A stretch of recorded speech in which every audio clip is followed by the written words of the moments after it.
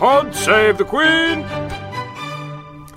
Welcome to Pod Save the Queen, the Daily Mirror's royal podcast. I'm joined this week once again by Victoria Murphy, our royal correspondent. Hi. And we've got Danielle Stacey, one of our fashion experts, here with us. Hello.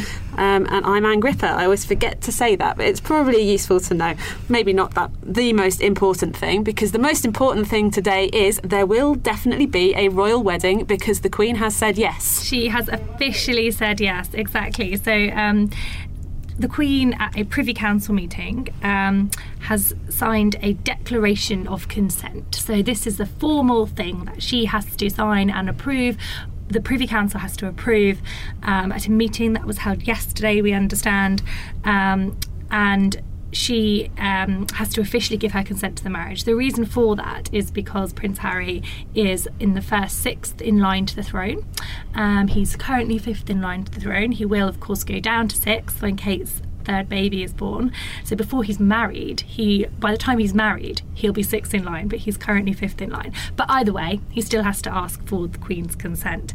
So this declaration is drawn up, and there's a kind of set wording. It's exactly the same as the declaration that was signed when William and Kate got married, when they got engaged for them to get married.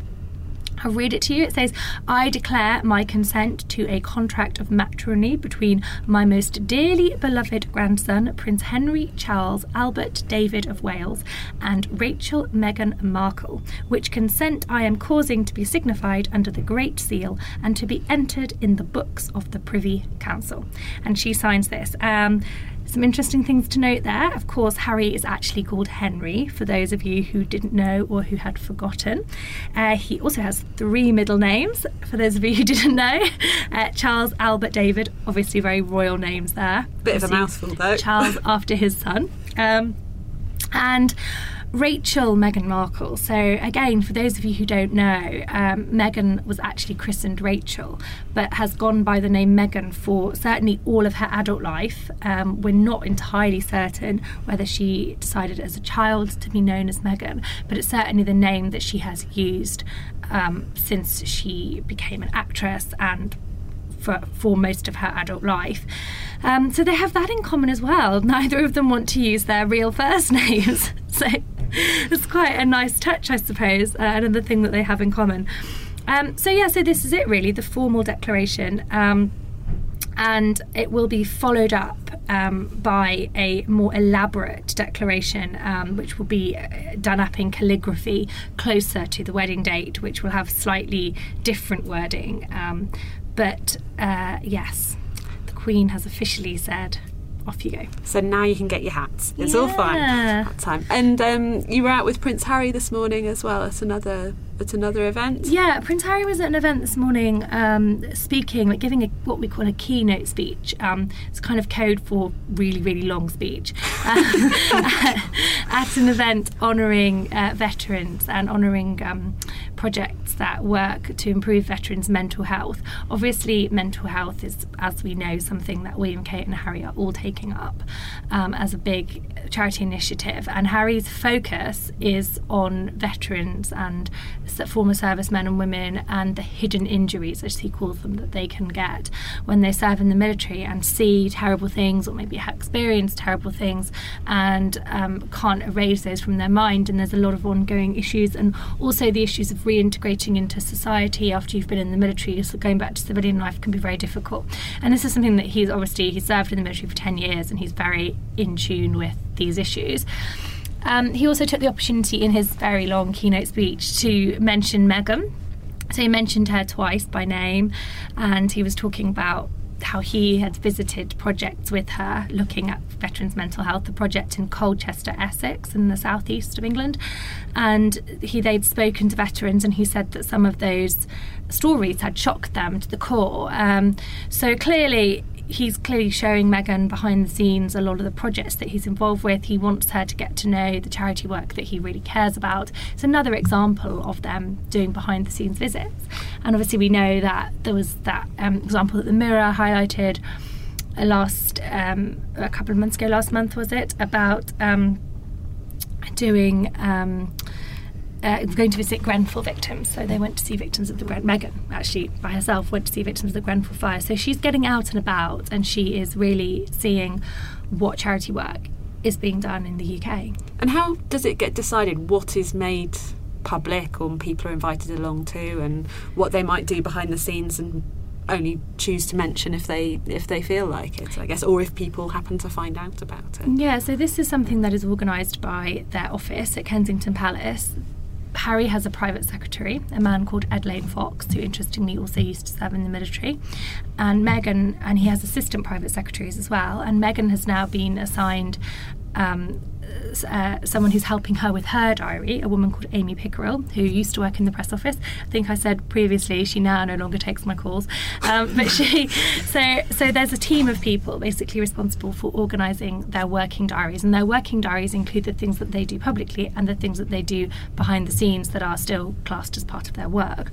So it would be down to that team to come up with a plan, and also they get a lot of requests from charities or organisations, and they would go through those and say, yes, we would like to come and see this work, or make contact with people who have got in touch with them.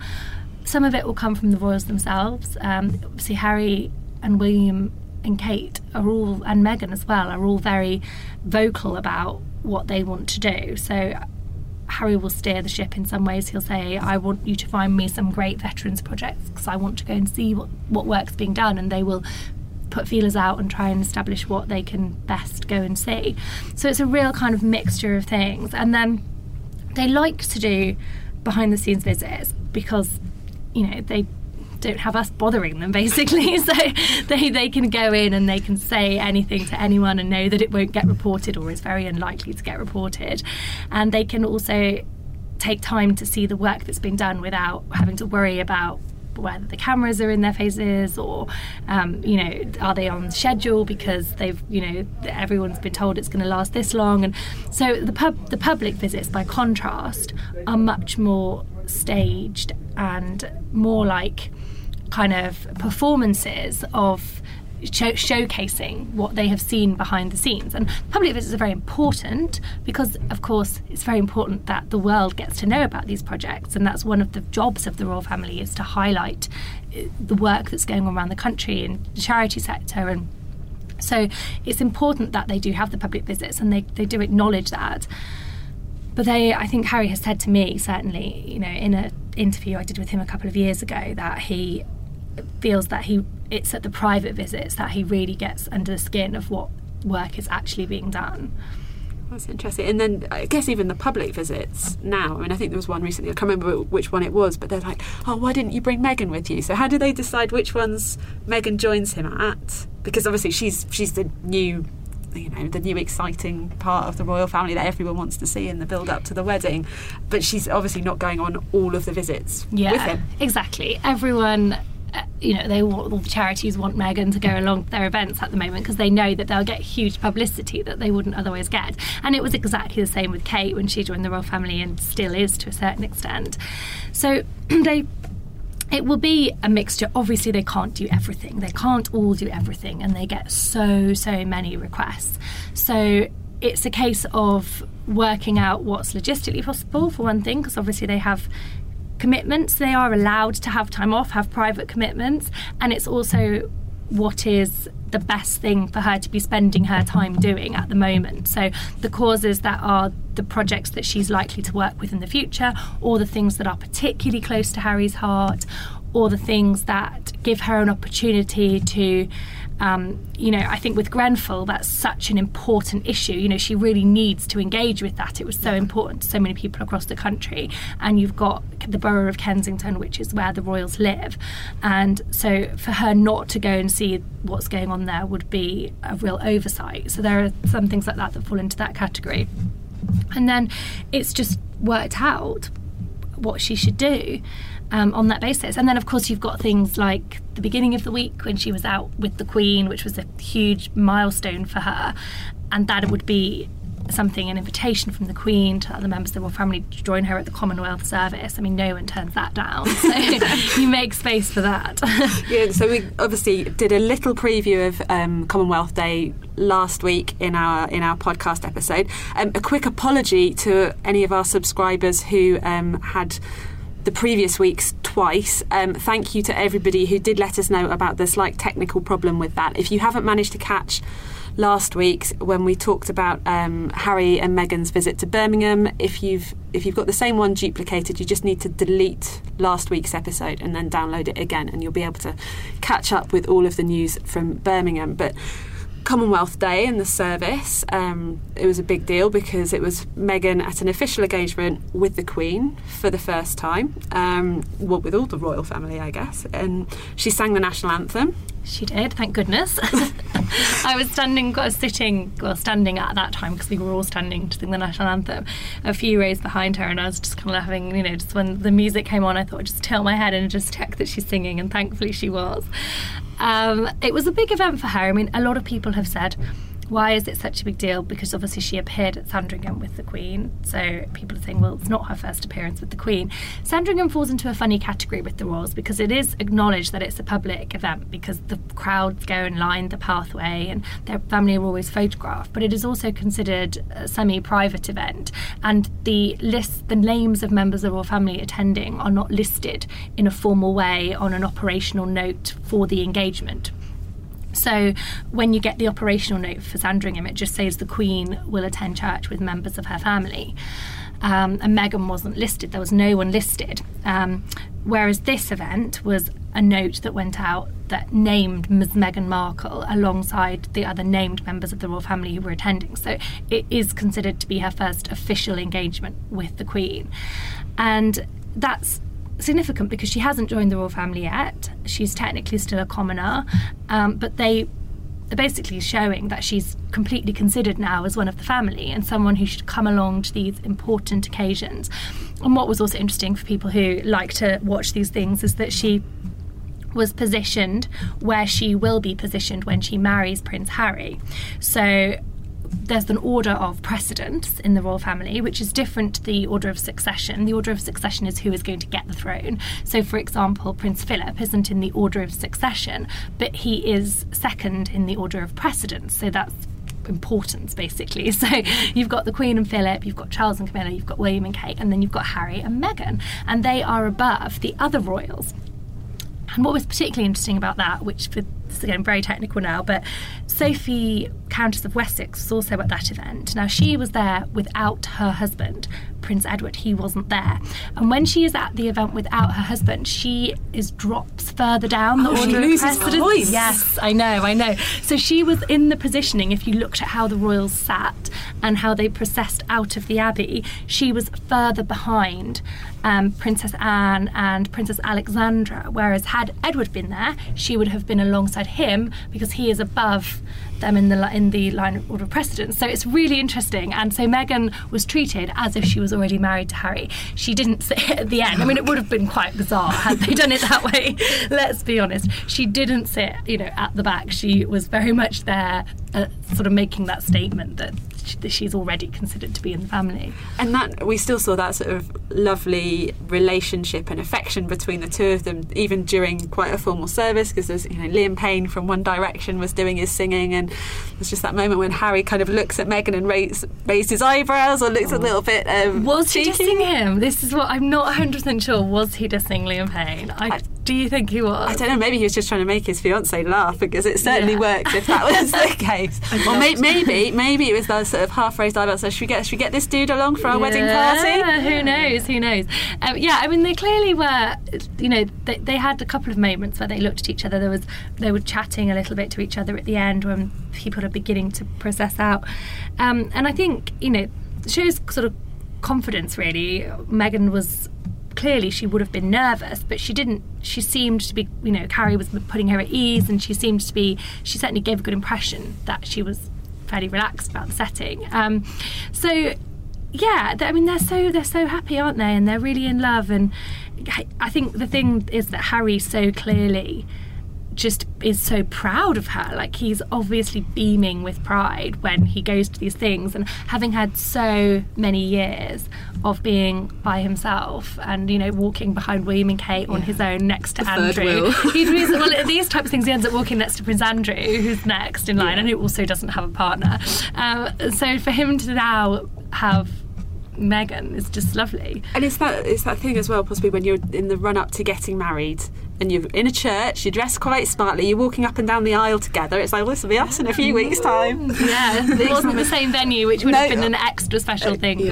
But she did help us out, like, when we're looking for pictures in the run-up to the wedding, having pictures of Meghan dressed in white is quite helpful because it makes you think wedding. And she picked a very sort of cream white outfit. Danielle, what did you make of her outfit for the do? I think she looked incredibly chic. It's the Amanda Wakely high neck jacket, and I believe like a kind of V-neck navy dress underneath. Cleverly coordinated with Kate. I'm sure from now on, with all the appearances they do together in public, their stylists must speak to each other, surely. I think so. I think maybe not down to the most minute detail, but certainly in kind of themes and colours, perhaps. Yeah. You wouldn't want one wearing bright pink. Victoria's wearing a very fetching bright pink blouse today. Top, yeah. And if I was wearing bright red and we were standing next to each other, we might look great individually, but... Yeah, there is an element of coordination, and also I suppose the rare chance they might wear the exact same outfit, which could be quite strange. Well, amazing. Yeah. Well, they were wearing very similar shoes, though, weren't they? Yes, that has caused a lot of talk on Twitter, actually. Oh, are they wearing the same shoes? A lot of tweets I got from blokes saying, oh yes, they're wearing exactly the same, but having, you know, written about Kate for the last couple of years, and I know for a fact that they were those her Rupert Sanderson Mallory pumps. Did you just know that straight away? Yeah, it's just from studying, I guess. Covering the royals does strange things to your brain. Yes, it does, because I sit there with, zooming on the pictures just to double check that the heel, you know, the kind of heel shape, and, you know, even the sole. So I knew for definite that they weren't wearing the same shoes. Meghan's notching up quite a collection of Manolo Blahniks, but it was quite interesting to see the comments on Twitter about, oh, they're wearing the same shoes now, and it's because it's all that, you know, Meghan's copy Kate or Kate copies Meghan. But yeah, it was quite interesting that all of the female members of the royal family decided to opt for navy and cream, didn't they, on the day? Yeah, and again, that's possibly down to that sort of theme that is kind of, you know, discussed maybe with the some of the assistants and stylists, as you say. It allowed the Queen to stand out as well, because she was wearing sort of a dusky burgundy type colour. Yeah, I'd love to think that they have a WhatsApp group where they all discuss that they're wearing navy. They actually might, not them, but their staff actually might. They are very into the latest technology over at the palaces now. That would be great, wouldn't everything. it? Yeah, just a different WhatsApp group for each event. Yeah, pictures of the one shoes thing that was quite good about Meghan. A lot of the photographers outside, because there was a position for photographers outside the Abbey, said that she turned and smiled, which is actually not something we always get from the royals.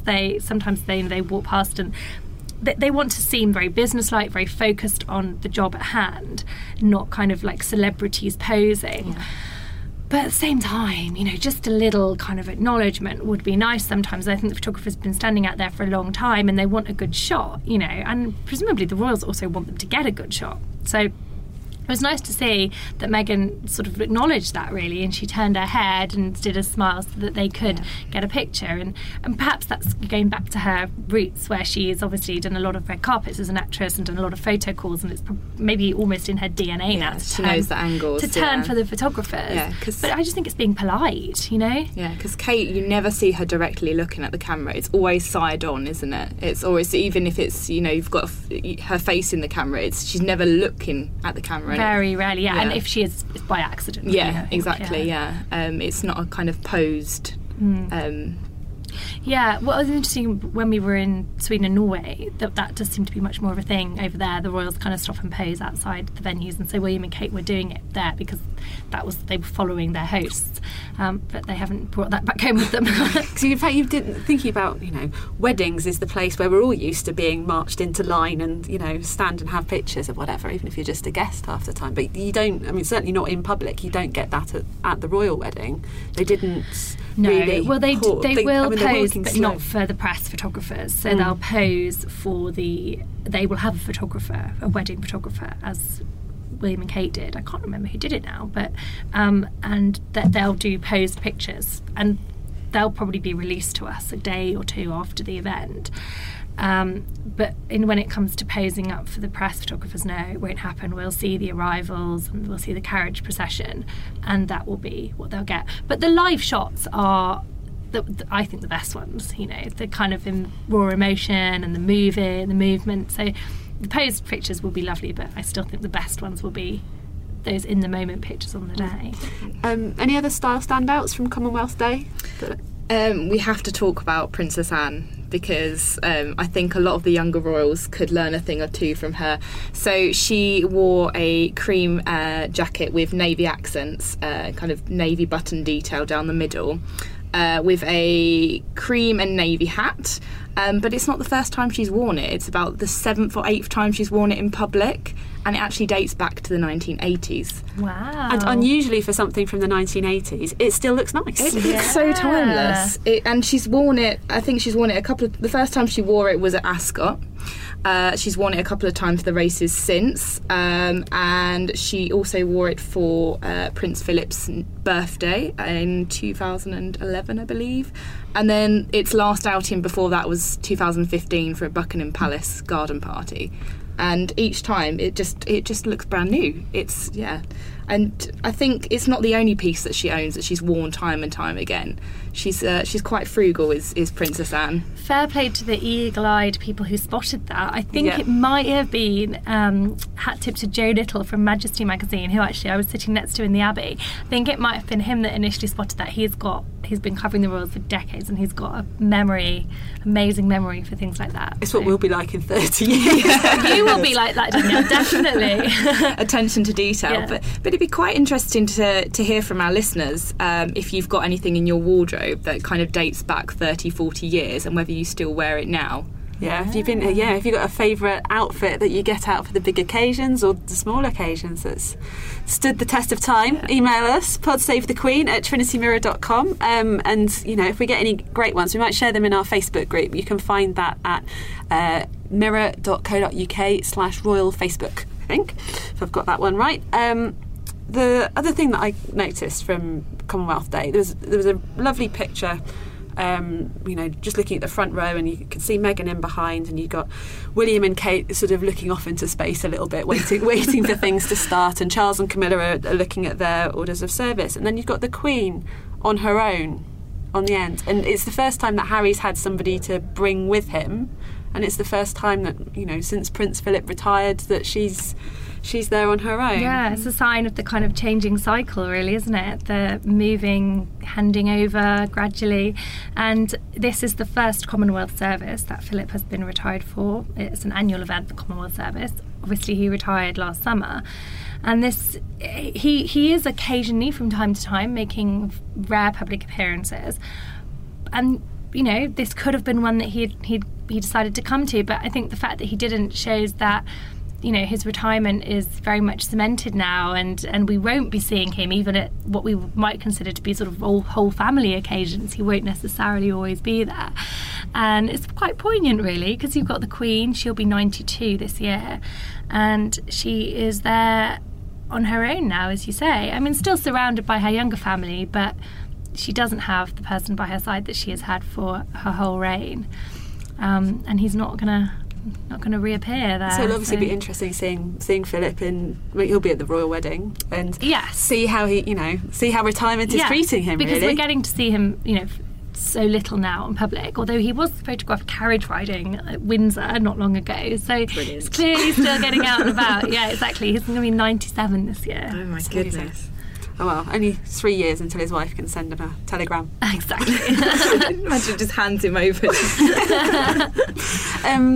We've seen Zara this week as well, Zara Phillips. Zara Tindall. Yeah, she's been keeping a pretty low profile since announcing her pregnancy. Baby number 2 is due this summer, but she looked really lovely at Cheltenham on Ladies' Day. She wore a dark red button-up overcoat and an Isabella Oliver polka dot shirt dress underneath with beige knee-high boots, and I just think she looked gorgeous. And Cheltenham's one of the things that she goes to every year. I mean, she's very, very much in the horse circle. I mean, that's obviously her day job, and the sort of the country life. Yeah, I mean, she's obviously very much in with the equestrian set, and she occupies that position where she is a royal, but she's not a working royal, and she doesn't carry out engagements. She is kind of a private individual, really, and has her own job, and so she can enjoy these events. She's not working at them, really. She's kind of getting to go because she loves horses and she loves racing, and her husband Mike, they own a racehorse as well. I don't know if their horse was competing, but it's very much their world and their life, and so we will always expect to see her at the races. But it's going to be interesting because the Queen is obviously a huge fan of horse racing. She attends Royal Escort every day. Every year she attends every day, and she brings various members of her family with her. But there isn't really an obvious person who is a senior working royal who has that same passion, really. I mean, Zara does, but she's not. She's not going to suddenly step up and become a full-time working royal. So it'll be interesting to see when the Queen, isn't going to Ascot anymore, if anyone kind of takes that mantle on. And will we see other royals featuring so frequently in such a formal capacity at the event? I don't know. Interesting one to look out for.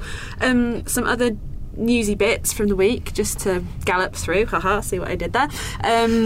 So Prince William, he can't go to the FA Cup final probably because his brother's getting married, and now he's not going to be going to the World Cup if he was, because of Britain and Russia being at loggerheads over the spy poisoning in Salisbury. Would he have gone to the World Cup, do you think? Well, very possibly, yeah. I mean, if it hadn't been in a country where there was any controversy, it's very likely something that he would have done. Obviously, he's president of the FA. So possibly, yes.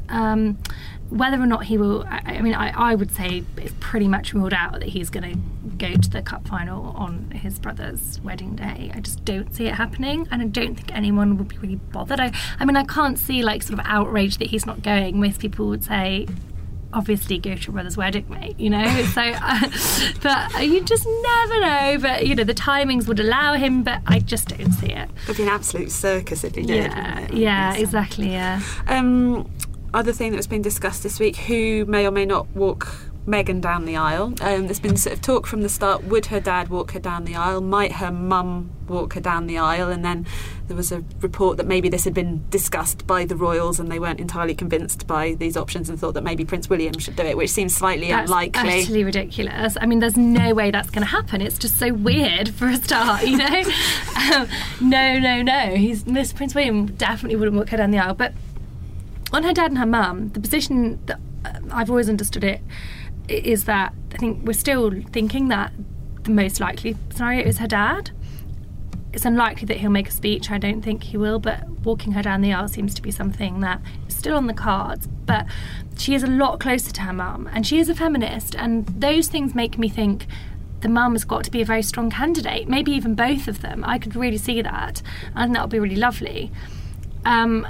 So she could even come down by herself, I mean, why not? Because why does she have to have a man escort her down? I mean, I think about these things possibly the same way that maybe as a feminist she does. That just seems very archaic, but then there are a lot of ancient institutions that are, people do think are important, so it will be interesting to see which way they go. And it's tricky because now whatever happens, it's a story and something that people are interested in.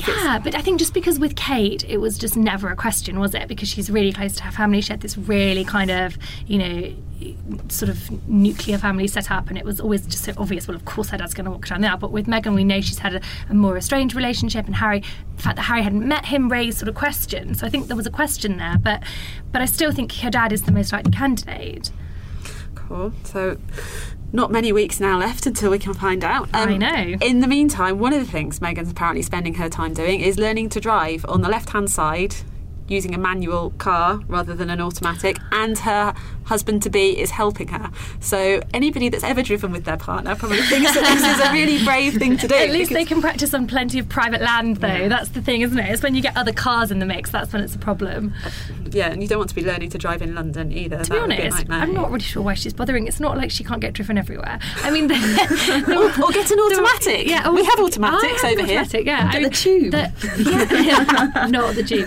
But it is interesting how much the royals do drive themselves. The Queen drives herself still. She drives herself to church on Sundays when she's at Windsor. Philip was driving the Queen to church at Sandringham not long ago. The Queen drives at Balmoral. They love to drive themselves. William, Kate drives George on the school run when she could presumably sit in the back with him if she wanted, and they can always get someone else to do it, can't they? So they obviously like this feeling of being in control, actually doing it for themselves, having that sense of normality. Yeah, there is a sense of freedom sometimes when you get in a car and it's just you, or put the radio on or whatever, and the protection officer. Well, when they drive to Buckingham Palace for the Christmas lunch, so when William's driving, so you've got William, you've got Kate, there used to be Harry and the kids. Would there still be a protection officer in the car? No, they would be in that scenario. They would be driving ahead and behind in different vehicles. But if someone's driving on their own, then they'll have a protection officer with them. It's sort of what's most logical, I think. So, if Kate's driving George to school by herself, would she have a separate protection officer going behind her? No, she'd probably have a protection officer in the car with her. But as you say, if the whole family's going somewhere, and it's about privacy as well. I mean, the job of the protection officers is to watch them and protect them, but at the same time not allow them to have their own space where necessary. So if there's the two of you and you're in a more, you're having a conversation, you're in a more intimate scenario, William and Kate, do they really want protection officer chipping in every now and then? Maybe not. But if you're by yourself and they get on with their protection team, that's part of the point of, you need to have that relationship. You would say, yeah, come and sit by me and we'll drive together. So cool. Interesting. And now, finally, for this week, there's been some pictures that have been released of the Lifetime TV movie Harry and Meghan, the royal love story of the actors and actresses, relatively unknown and apparently picked more for their looky-likiness than for their sort of acting well, I'm prowess. not sure that is even the case when I look at the pictures here, to be honest. So they've done Instagram style poses for some of the promotional shots. At any rate, I mean the Queen looks more like Dame Edna Everage, I think, probably. I'm not entirely sure. I mean, presumably Princess Diana is going to be in it as a flashback or as a ghost, I don't know, but she also looks slightly... She looks like the lady out of Glee, probably. The sort of really strict coach. I mean, this has obviously happened with William and Kate. There was, as soon as they announced their engagement, there was a film, and they had, and that I remember watching that. I mean, it's all kind of good fun and entertainment. I don't think we can expect to get anything kind of close to real life out of it, to be honest. And I think people just enjoy it for what it is. I mean, people want to believe that they can see their world behind the scenes, and even if it's imagined, sometimes that is still satisfying and interest for people. So well, yeah, people love a bit of sort of fictionalised real life at the moment. Assassination of Gianni Versace is obsessing people at the moment, and all of that kind of thing. So obviously The Crown has been a massive hit on Netflix as well. Oh yeah. Of course. Well, The Crown's got their own gender pay gap, haven't they? So the Prince Philip, Matt Smith, aka Doctor Who, being paid more than the Queen, Claire Foy. Not cool. Well, it's interesting. It's an area where talent is being paid. He brings an audience with him. Arguably, he is a known quantity. Yeah. Whereas she was more of an unknown. Yeah, and I suppose what you would do is look at actors in different roles, and when actors come to a set, they're probably all paid different amounts, but it just so happens with those two roles, because the roles are so symbolic, and also because she has the lead role, it does seem to send a difficult message, the fact that he's paid more than her, and it's an unfortunate message at this time because the spotlight is on this kind of thing, and so and you also do have to sort of ask, would it be likely to be the case the other way around? If you had a female superstar going in to play the wife of a male lead, would she be paid more than that male lead? We don't know the answer, but these are all questions for the film industry, aren't they? But possibly Sophie Wessex ought to get bumped up the order, even if Prince Edward isn't there. Oh gosh, that's a minefield. Don't try and mess with that. We'll leave that well alone. But in the meantime, so we'll be back again next week. Victoria won't be with us next week, but we'll still have an excellent show for you. If you've got some suggestions about things you'd like to cover in future episodes, email in podsavethequeen@trinitymirror.com. Do subscribe, leave us a review or a rating on iTunes. We love to get your messages, so leave us some stars. That would be lovely. But until next time, Pod save the Queen!